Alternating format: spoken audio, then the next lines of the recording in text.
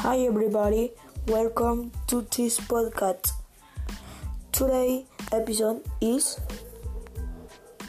People who make a difference. Johnny is a good hill fisherman who lives in the city is Chimbote.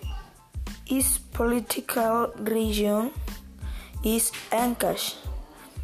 Johnny is 22 years old and studies at the university.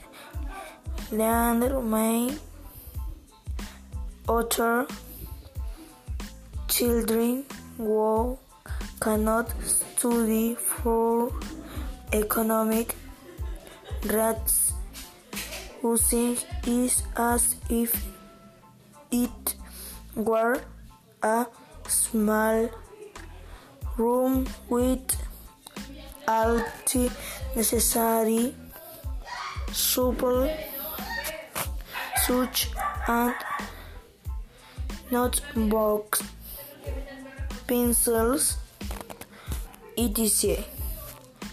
Johnny is cool.